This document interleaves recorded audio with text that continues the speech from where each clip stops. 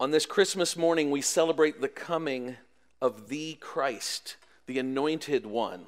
That's what Christ means, the anointed one, the Messiah. This Messiah came to earth in the form of a child whose name was Jesus, which is Hebrew for God saves. Remember that the angel Gabriel gave him the name Jesus as his proper name because it expresses both his identity and his mission, that he was the one that came to save. And since God alone can forgive sins, it is God who in Jesus, the eternal Son, came to save his people from their sins. In Jesus, God fulfilled and restated all of his history of salvation on behalf of men. Christmas is about what's called the incarnation of Jesus. Incarnation meaning the act of being made flesh. This is called the kenosis. And in John 1:14 it says this, the Word, the Son of God, the Word became flesh and dwelt among us. And we have seen his glory. Glory as of the only Son from the Father, full of grace and truth. When you strip away the season's hustle and bustle and the trees and the cookies and the extra pounds, and what remains is a humble birth story and a simultaneously stunning reality, the incarnation of the eternal Son of God. This incarnation, God himself becoming human. Remember, God becoming flesh is a glorious fact that is often neglected or forgotten amidst all the gifts and the get-togethers and the pageants and the presents. Therefore, I think we would do well today to think deeply about the incarnation on this day. We are here today to sing about and, more importantly, sing to and worship our God who came to us. See, Christianity is not like other religions where man is trying to figure out how to come to God. But it is about the reality that God came to us.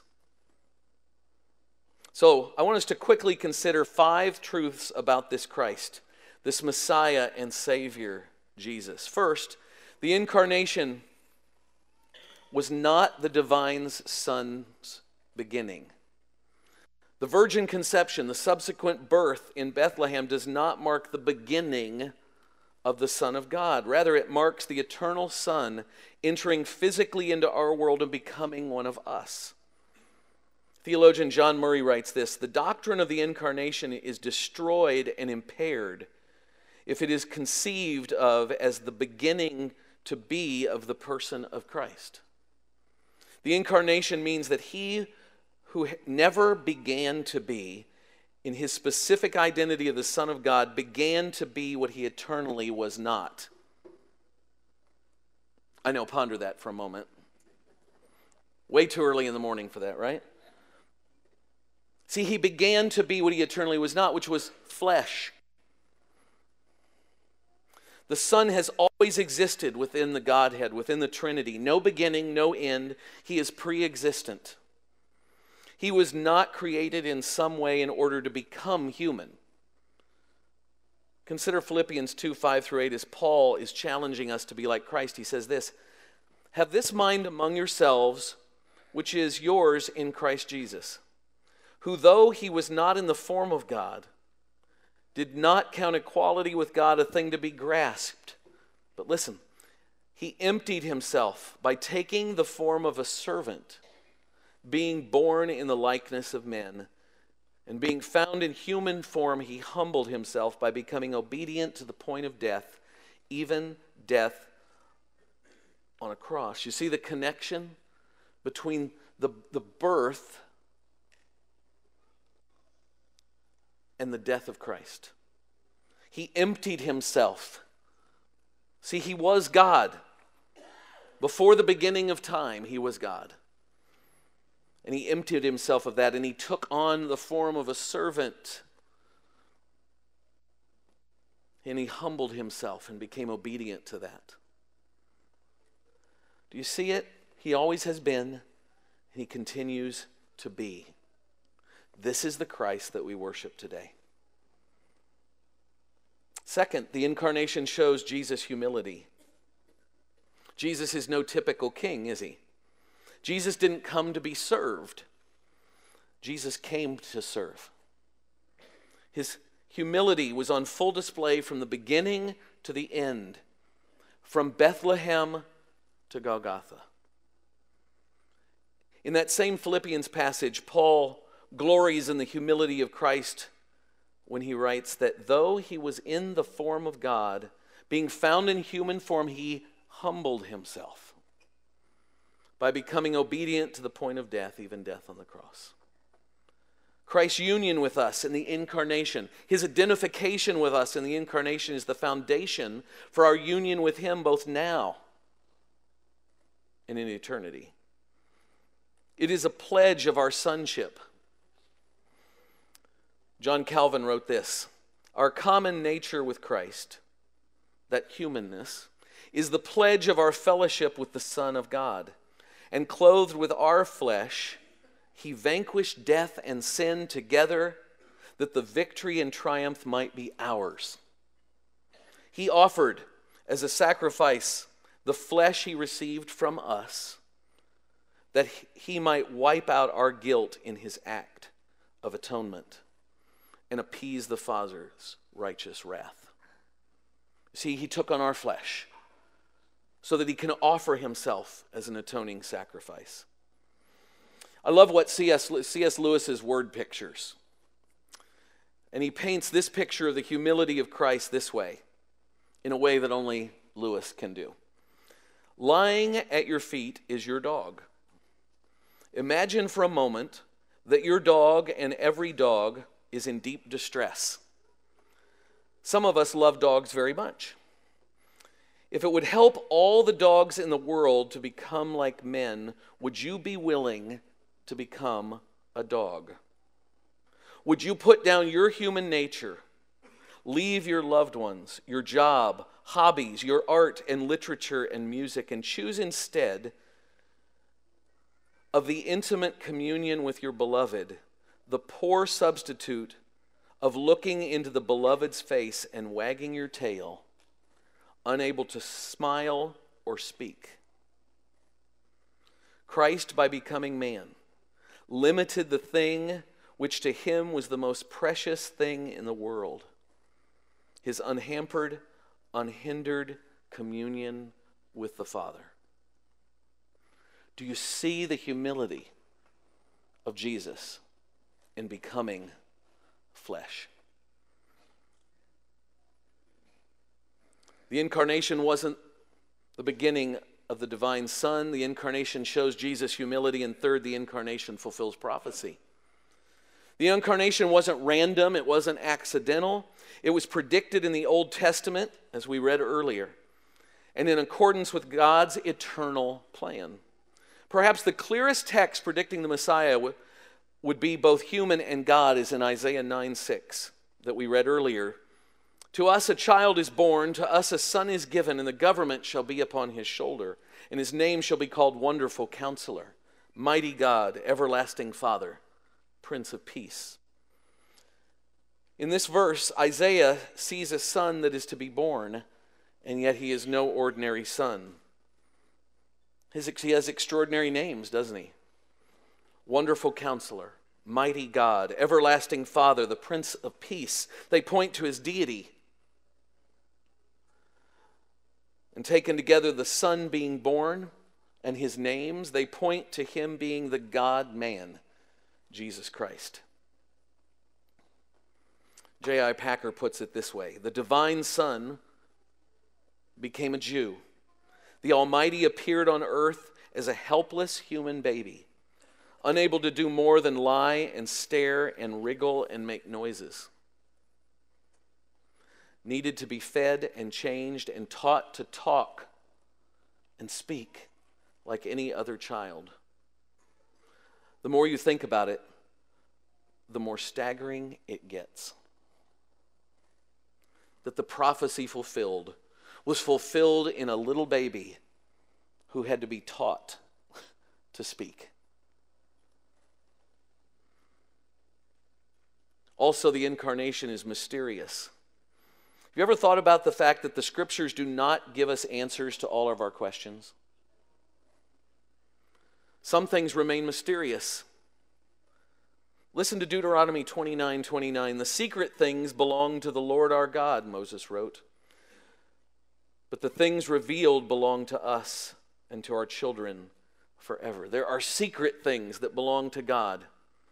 Answering how it could be that one person could both be fully God and fully man is not a question that the scriptures focus on. The early church fathers preserved this mystery. At the Council of Chalcedon in 451 AD, they wrote this, that Jesus is recognized in two natures, God and man, without confusion, without change, without division, without separation. The distinction of natures being in no way annulled by union, but rather the characteristics of each nature being preserved and coming together to form one person and substance. Not as parted or separated into two persons, but one and the same Son and only begotten God, the Word, the Lord Jesus Christ. Aren't these very truths, if we're to be honest? Isn't the only way to believe them is by faith? You see, that faith is in an inscrutable God who does not and cannot lie. But faith nonetheless, since it is so very far outside of our understanding. Do we get it? Do we completely understand to the nth degree this coming of God in the flesh? It's by faith that we have to step into this truth, because it's a mystery that we cannot know and understand. That's one of the ones I want to ask the question about when we get to heaven. Explain this one. Because all of human history depends on this, doesn't it? This is what our salvation is based in. That God came in the flesh and died for us. And He gave His life. He lived a life, but from a baby. Think about babies. There's some in this room, right? They're not taking care of themselves. You have to take care of them. They're doing messy things. They're making noise. And I think back to that quote by C.S. Lewis, that in a sense, it would be like us stepping in to the form of our favorite pet to save all pets. And number 5, the incarnation is necessary for salvation. It's mysterious. It shows Jesus' humility. It fulfills prophecy. It proves and shows that the Son has always existed. And it's necessary for our salvation. The incarnation of Jesus does not save by itself, but it's an essential link in God's plan for redemption. John Murray explains it this way. The blood of Jesus is blood that has the requisite efficacy and virtue only by reason of the fact that He who is the Son, the stunningness of the Father's glory, and the express image of His substance, became Himself also a partaker of flesh and blood, and then was able by one sacrifice to perfect all those who are sanctified. See, He came in the flesh for a purpose, so that we could know the Father, so that we could be righteous, so that we could be changed. The author to the Hebrews writes this about Jesus in Hebrews 2:17. He had to be made like His brothers in every respect, so that He might become a merciful and faithful high priest in the service of God, to make propitiation for the sins of the people. The incarnation on this day that we celebrate it is way more than a little baby. It is what had to take place. It displays the greatness of God. Our God is the eternal God who was born in a stable, not a distant, withdrawn God. Our God is a humble, giving God, not a selfish, grabbing God. Our God is a purposeful, planning God, not a random, reactionary God. Our God is a God who is far above us and whose ways are not our ways. Not a God we can put in a box and control. And our God is a God who redeems us by his blood, not a God who leaves us in our sin. Our God is great indeed. Amen. He gave his life for us so that we could live. And in the elements of communion, we see and taste and are reminded of his sacrifice for us. In his death, you see, because if you come to live, you come to die. In his death, he gives us grace, his unmerited favor.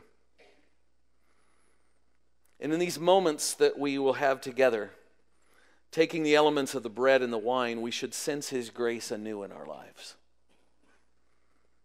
As we examine ourselves, as we're told to do in light of this grace, we are reminded of his humility in offering us salvation. You see, he didn't have to. He didn't have to offer us salvation. We are sinful. He is holy. But as we say yes to his sacrifice for us, we are made holy because of him. And for anyone who does not know him, who is not assured of their relationship with him, then we're told that the taking and the eating of these elements bring judgment upon you because you do not know this Christ, whose blood was shed and whose body was broken. For those who know Christ, these elements are a deep and abiding remembrance of Christ's sacrifice for us as we partake them. We celebrate today the Christ of Christmas. And the Christ of Christmas is the Christ of the cross. Can you imagine? You see, at the moment that we celebrate the birth of the Christ child and the angels sing out, think about what they say. They say that peace has come. Now, I don't know if those angels knew exactly what was going to happen, but the Father did.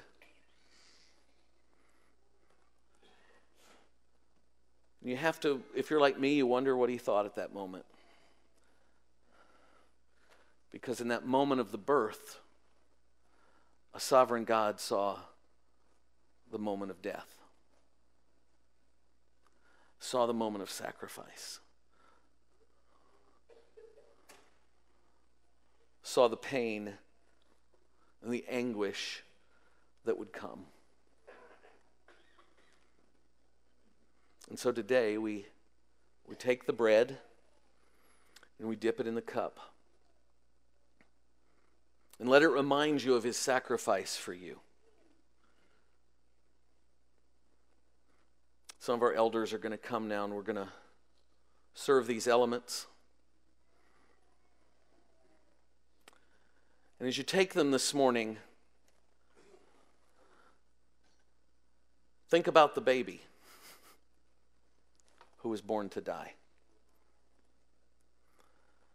And then, because this is Christmas and it's a little different, I want us to do this in gratefulness, not just for his broken physical body for you, but for the building of his new body, the church. You see, the church is called the body of Christ. I'd encourage you to go to someone else here after you take of these communion elements and in thankfulness for his church, Go to someone else and take a moment and pray for them and for them together. You know, he left us here to do this together. To take this good news, to take the Christ of Christmas, the Christ of the cross, to others. We say here at New Life that we're to preach the gospel to ourselves every day. This is a chance on this Christmas morning to preach the gospel to ourselves. That Christ came and he was born, and he lived a perfect life and died as a sacrifice for each of us. And then rose, conquering death. You see, the Father saw that too, didn't he? That the ultimate sacrifice would bring the ultimate gift. The gift of bringing his creation back to himself.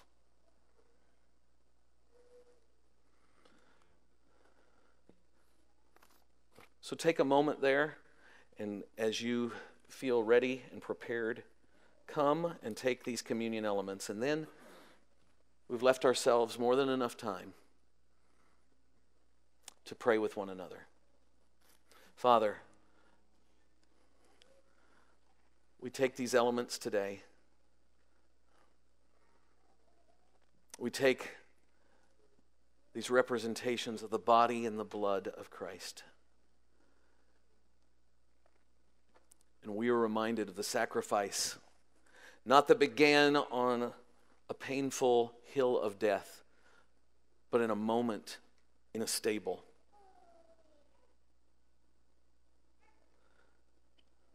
As God became flesh. And we are grateful in Christ's name. Amen.